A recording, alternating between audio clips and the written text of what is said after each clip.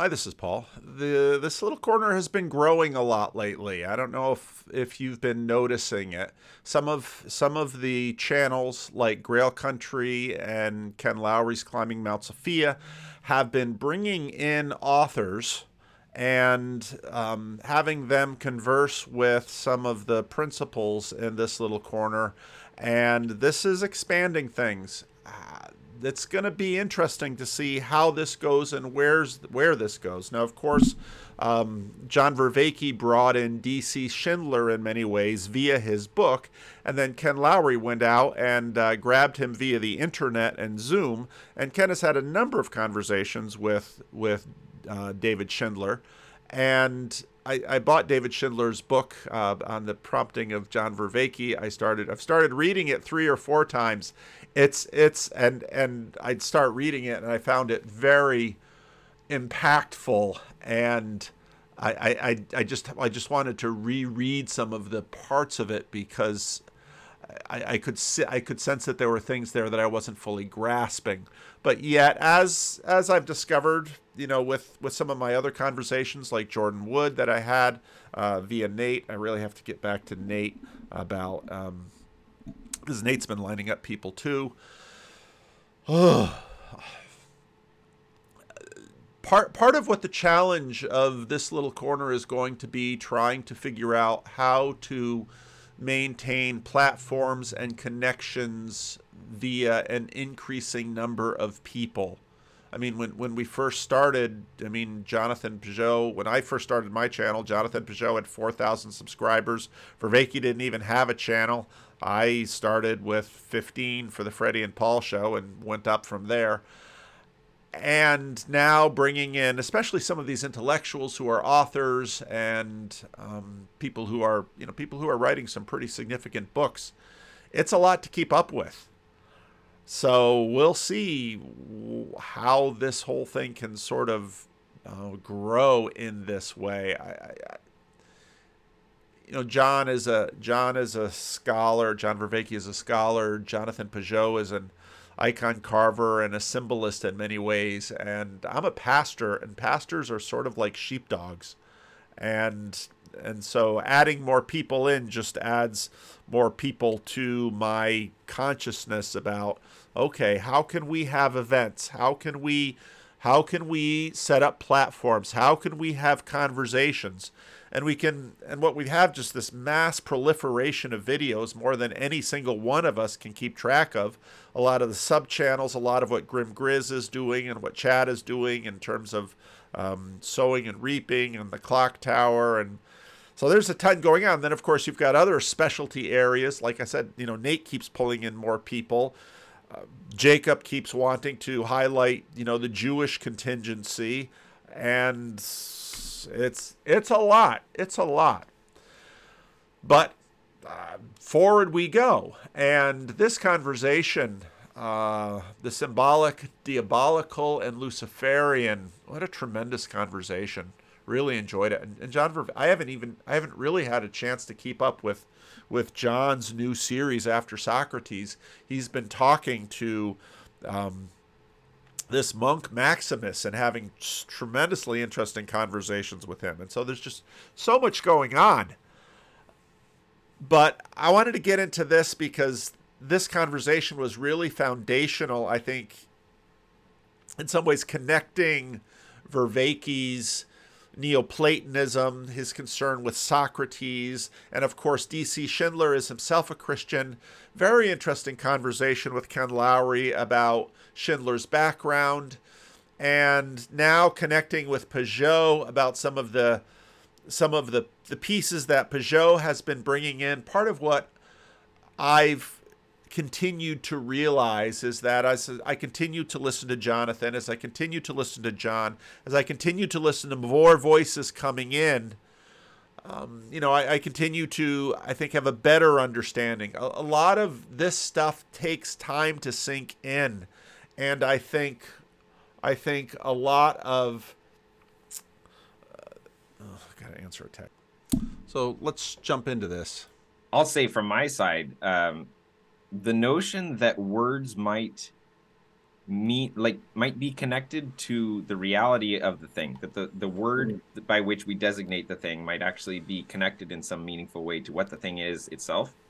Yeah. Um, and that I hope that's a reasonable way of putting what you're talking about. Well, at least for sure the act of naming, and I Okay. think that Right. that's Right. something that you find in scripture right there in Genesis. There's a sense in which Yeah. you could call it pointing, right? This is Mathieu, my brother, a long time ago, really crunched in on this. This idea of pointing, and pointing in the very sense of like, of directing the vision and then directing it towards something, where you want the person to see it as one. Like you want the person to say, oh, that's one thing. Like that's Hmm. something. That's somehow related to naming or to what it is that Adam was doing in the garden. And so the act of name, there's a deep interpenetration between our capacity to perceive reality, to perceive unity and multiplicity and naming. And that's why you can understand, like it actually makes you Now, in many ways, what Jonathan just laid out there has been at the heart of what he's been doing for the last 5 years, and it's been at the heart of. I don't think you have to get away from a materialist perspective, sort of this world of objects like Jordan Peterson talks about at the beginning of Maps of Meaning, where somehow the world is just all full of these objects. And of course, what cognitive science, what the attempt to create thinking, seeing machines has led us to is that all of this conceptualization happens not physically, but and not even sort of psychologically within our own heads, but it happens communally. And this, of course, leads to the realization of what, again, we might call hyper things or things of this nature. And I can pull in Greg Enrique's diagram here, which I think is so helpful. This clipped from Mostly Not Working, if you follow him on Twitter.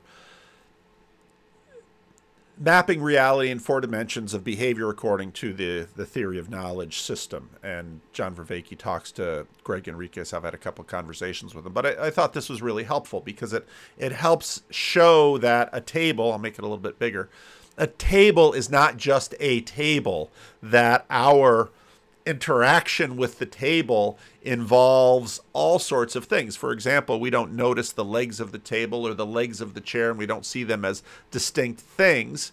If in fact someone was sitting at the table on a chair, we would notice, even though they are they are continuous, we would distinguish between the person sitting at the table and the table itself. We would distinguish the person sitting on the chair from the chair itself. And we would do that completely seamlessly without thinking, automatically, whereas we don't distinguish the back of the chair from the chair or the tabletop from the table or the legs of the table, etc., etc., etc., etc. And there's a ton that goes into this that in many ways in modernity we were sort of naive to, but right away, let's say if you're playing around with Photoshop, or now we've got, quite a bit fancier apps on the phone. If you want to sort of have the table without the person or the person without the table, then now the Google Tensor chip, for example, is supposed to be optimized to help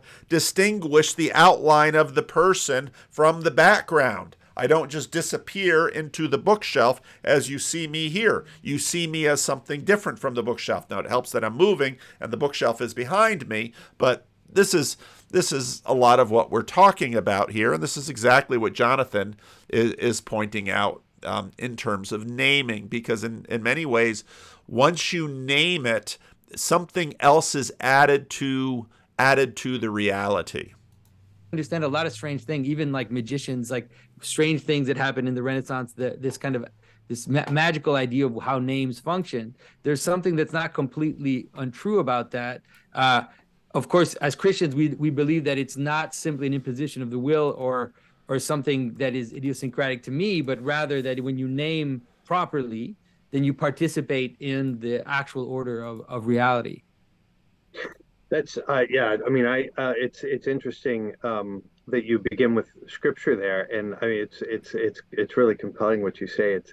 It's interesting. I sort of come to that through Plato, and I mean, he basically says exactly what you said there. In fact, he puts it in terms of naming, and the purpose of it in the first place is to make clear, make manifest the nature of things, and that really is a unity and a multiplicity that makes the thing intelligible. And the other word that he uses to describe this is psychogogia, a leading of the soul. So, I mean, it's just that it's on the one hand, it makes a thing manifest. On the other hand, it draws the soul, the attention of the person into the thing, and it's not at all just an arbitrary act of will. And that's an amazing, because it's something coming together, and I think in some ways this is sort of like the Vervaekean transjective. When I interact with the table, and of course philosophers have been playing with ideas like this the whole time. I mean, idealists will say, well, the table is in me, and maybe I can't have, can I actually interact with the table itself? And I mean, philosophy has been whirling at this kind of stuff for a very long time, because many different systems of knowledge have tried to sort of capture it, and there are always loose ends to these systems that don't really let things really sort of settle. It's a participation. That the language of participation is really inevitable here. But may I just, one of the last things, Jonathan, you had said before at the end of your opening comments. I'd love to hear your thoughts. Hear you sort of expand that a little bit about the difficulty in communicating this, and it's let me just say a couple words about that and see what you think. But it seems to me we can't get outside of symbols. Mm-hmm. And so, in fact, the modern consciousness is governed by symbols, and in such a radical way. I mean, what's odd is that, and this might be the difference between the pre-modern and the modern world. In the pre-modern world, people recognized that symbols had this importance, and we deny it, and it seems that we end up in a way becoming more controlled by the symbols that are at work. That's a tremendously important statement that he just made. There was sort of a bias that arose in modernity that reduced symbols and sort of set them aside, and dismissed the ancient function of symbols. And what is becoming increasingly more apparent is that this move was a reduction. Now, of course, there are many things that came in the modern era that we are certainly not forsaking or doing without. We gained certain amounts of. I'm always struck by the image of Odin losing an eye in order to gain knowledge, and I think in many ways that's sort of the modern bargain, what we did. And it seems to me that's one of the reasons why it's difficult to communicate this, is precisely because of the symbols that in fact are governing our age and modern consciousness and so forth. I mean, would you agree with that, or would you? No, I totally agree. Yeah. I agree, and I think that it has something to do. And I use big words, but there's a whole Luciferian line, you could say. And so the notion is that symbolism is a social construct. That's the way it's presented to us in popular parlance. You hear that in the universities. And so because of that, what's hidden behind the idea that symbolism is a social construct is power. It's the notion that symbols are ways to influence things and are ways to impose power on the world.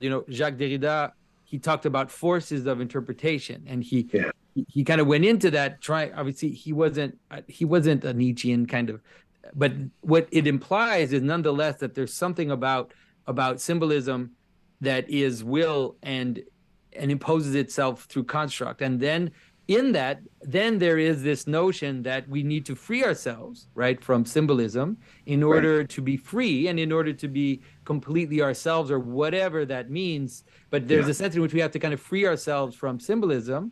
And then on the flip side of that is something even worse, or something even crazier, which is that we have to oppose symbolism with a reverse symbolism, with a kind of upside down symbolism, in order to deconstruct the symbolism that's there. And it actually ends up setting up something like an upside down hierarchy of symbolism. Yeah. It's again a nice. I don't know how much time we're going to have to make this video, but again, part of what's happening as we continue to talk is, I think, I got to finish my sentences. Part of what's happening as we continue to talk is we are growing both in, hopefully, our clarity, our ability to articulate and communicate in a way, and for those of us who have been listening for a while, an ability to understand and to catch up with these ideas. Again, the resonance, it's amazing. You use the word Luciferian.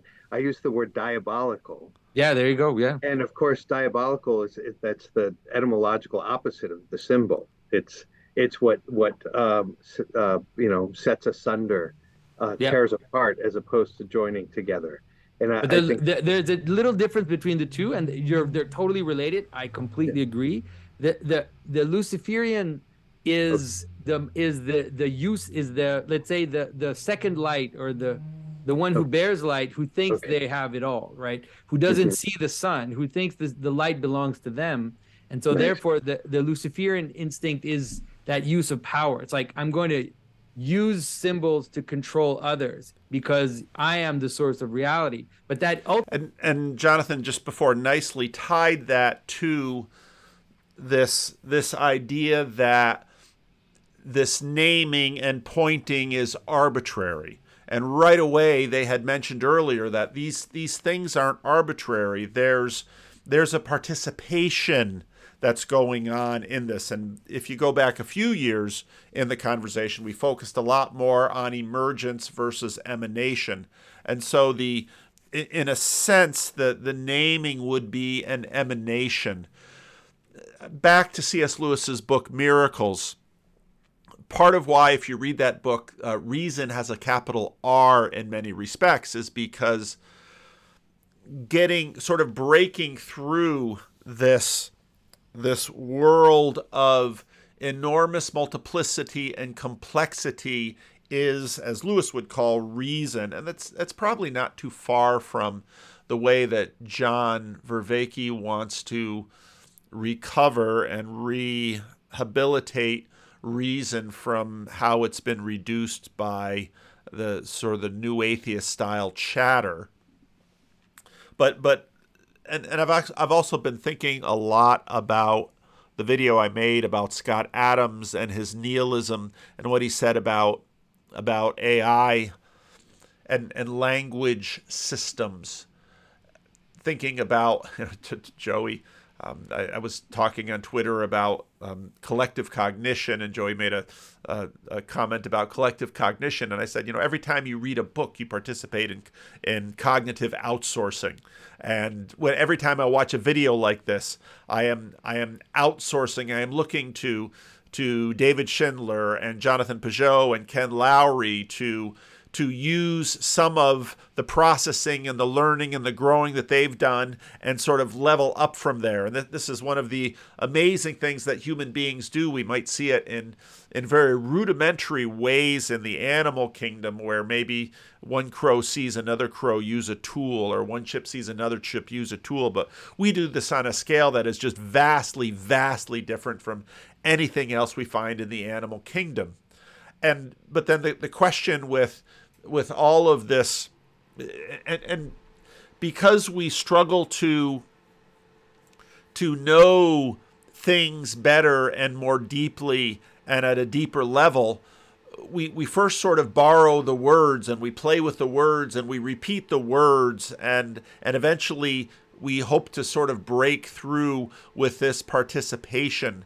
And it's very interesting that Lucifer goes by his own light, and if you imagine that all of this pointing and naming and narrative making is merely arbitrary and an imposition of will upon the world, if the world is sort of reduced to just that, then of course, well, in a sense, you've got a renewal of the sophistry that was talked about in let's say Plato's dialogues.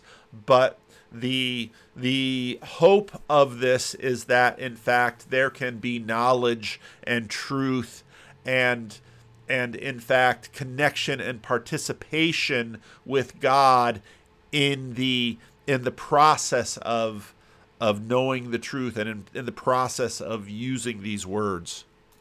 Ultimately is diabolical. That's what it ends up doing. So there's actually a strange relationship between pride and the fall, right? Between pride and multiplicity. The Tower of Babel is a great example where if you go too high, then everything shatters. So there's an interesting relationship between those two moves in culture. Yeah. So that's helpful. So the Luciferian would be more a deliberate control, taking of control of the symbolic order, and therefore right, bringing your own light. I think about in Leviticus 9 and 10 when Aaron's sons are killed because they bring strange fire to the altar. In a sense, instead of waiting for the Lord to light the altar himself, this God who is a consuming fire consumes the sons, consumes the wood, and of course shows up at Carmel as well. So burning it in all. One of the things on my list is to continue to wrestle with what on earth we're trying to talk about when we talk about the Luciferian, the diabolical, and the demonic, because part of what happens in modernity is that there's a real loss of symbolism, which of course is Jonathan Pageau's whole project, a real loss of symbolism in our connection to it. And so in a sense we want to sort of hop over modernity and go to pre-modernity and perhaps hopefully be able to re-engage and to bring some of those things over, but I don't think you can do that without sort of bringing them through modernity and having to do that sifting and that translating, because what happens after modernity is not just going to be a before modernity. I think this very much gets into, the Owen Barfield participation and loss of participation as we sort of move through this. All these ways. Yeah, or at least at first trying to control it in what's interesting. It's weird to understand how it is that happened. And so there are tyrannies, right? There are moments where symbolism is controlled. Like you could say Hitler and the Nazi regime was a perfect example where very, very powerful symbols, very ancient symbols were kind of brought into their ideology and used to impose their ideology on the people. And so you have that. And then you have this weird deconstruction, which happens as a reverse, as a carnival. The best way to understand it is carnival. I use that image quite a bit, is that there seems to be an intuition about how inversion festivals and carnival works. And then it's a weaponizing of that to destroy order. But what it ends up looking like is something like an upside down clown, pastiche of order. It's like the drag queen is a great example of that, where it's like an upside down symbolism used to destroy the binary nature of gender. Yeah, that's right. And it precisely introduced, the drag queen story hour, or I found myself a few days ago accidentally at the beginning of a drag queen bingo. And it's interesting that these are precisely what's being infiltrated is something so simple and childish and ordinary. That's where the reversal of the subversion is going into what's most ordinary. Yeah. There's something really extraordinary about that. And the people, I mean, the subversion of symbolism is once you understand it, it's not people just have to stop being shocked about it. It actually is quite coherent. It has a logic to it, even if it is the logic of disorder. Disorder has a meta logic, or it has a way in which it happens. It's not arbitrary, and really the inversion festivals or carnivals are the best tool to understand what's happening and to understand how, in some ways, we have a Yeah, carnival. but that it's curious. I mean, carnivals belong to traditional cultures typically, and um, uh, they have a place, it seems, in a symbolic order. Yeah, Um, they represent the end, is how way yeah. to understand it. Yeah. Whereas it seems what's going on now is not it's not simply that that has taken up more ground or something. It seems like there's a much more radical overturning of principles. Well, you could say it's like a cosmic version of a carnival. It's a larger Hmm. version of a carnival. So you can imagine that carnival functions in a certain way. Usually once a year or a few times a year, you'll have a carnival. Depending on cultures, it'll be at different times in the year, but it usually does represent the end Yeah, and the beginning, or the end moving towards a transition of some kind. Um, if you think of the Feast of the Fools in the And middle. again, if you think about what Jonathan Peugeot talks about when he talks about the fact that we're nearing an end of something, this is the basis upon which he says this. Middle Ages, it was usually done at the end of Christmas time, before the transition back around the feast. It was the Feast of the Circumcision. It was like carnival, right? It's like you remove the flesh, just like Mardi Gras. It yeah, happened at the Feast of the Circumcision, and so it's like a celebration of flesh before you remove the flesh, something like yeah, that. yeah, Um, and so you could understand it as these are little moments that manifest the the shape of the world, because yeah, the carnival actually has a geometric aspect to it too, which that one's harder for sometimes for people to understand. Is that what happens at the end of the year happens on the end of space. hmm, That's why you have gargoyles outside of churches. That's why you have marginalia and inversion and subversion and humor and whatever right, scatological references in marginalia in medieval manuscripts. And if you look at an ancient map, if you think of how Pliny described the world, it went from the center, from the umbilicus of the world to basically monsters and chaos and inversion, right? The Amazons are inversions of yeah, society at the end of the world. So we can understand it if we see the pattern. Then you kind of see it play out, and then you realize, well, I would say we're at the end of something.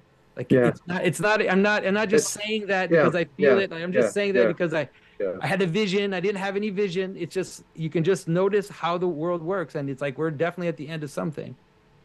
I mean, yeah, I guess what you say makes it. That's I mean, that's fascinating and really illuminating, and I appreciate that.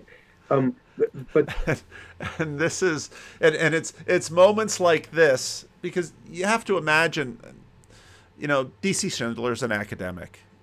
But he's also a human being. He's got a family. He's got he talks a lot about his father when he shares a story. And there's a fair amount of mutual storytelling that goes into this. And Jonathan Peugeot does a nice job in terms of going through his story in this, and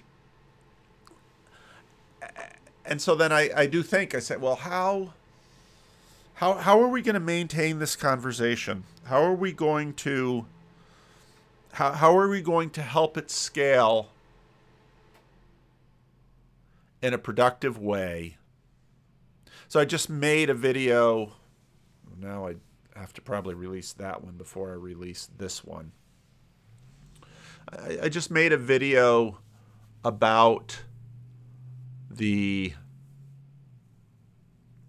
conversation that was on Jacob's Just Chatting channel with respect to Sam and CW and many others talking about their struggles with a local church. and scholars have in many ways sort of always had to navigate this. C.S. Lewis, Chad brought up C.S. Lewis in that conversation. I don't know if it made I only took an hour out of it. It was a 5-hour conversation. But, of course, C.S. Lewis had to learn to listen to clergy, and D.C. Schindler.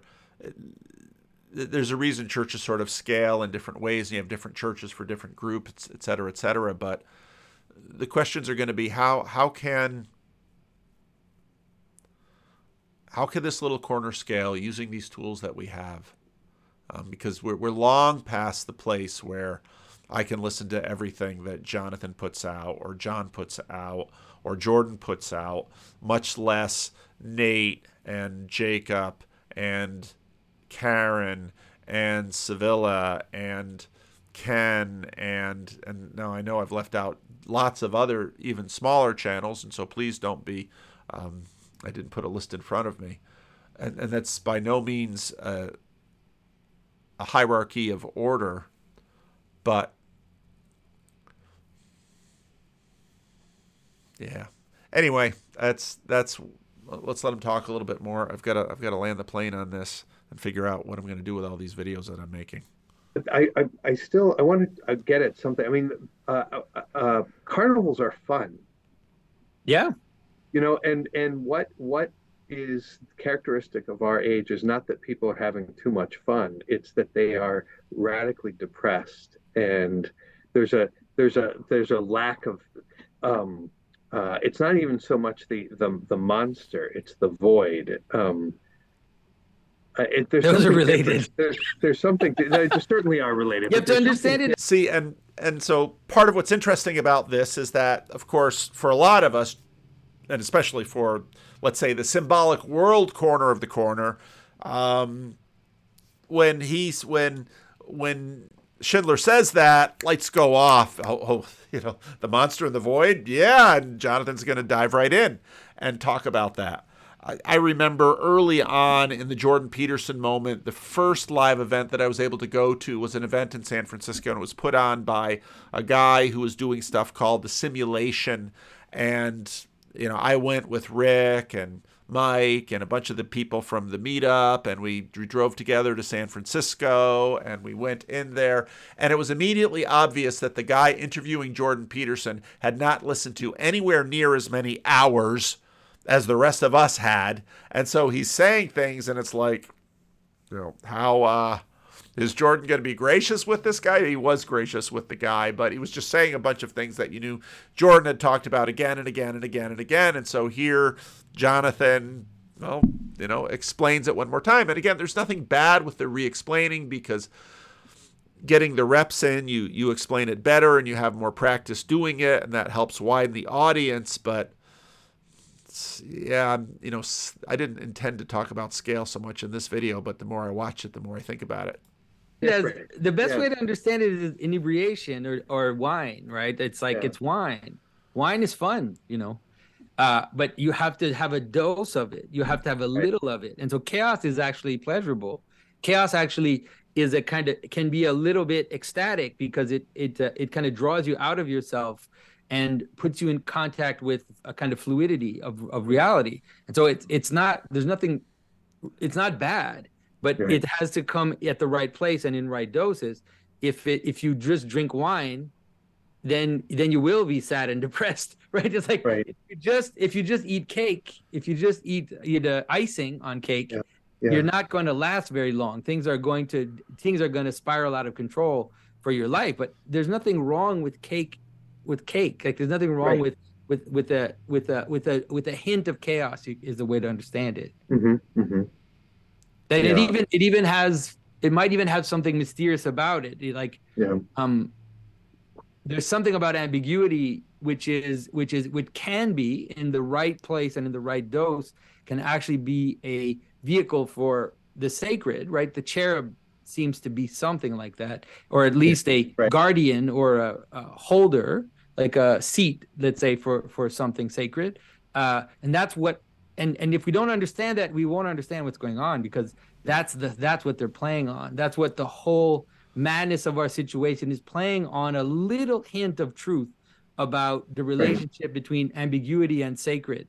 And so then the let's say people that are kind of holding the narrative right now go all the way, right? You probably saw recently the in on some Anglican church in the US, right? It was like God's pronouns are they them.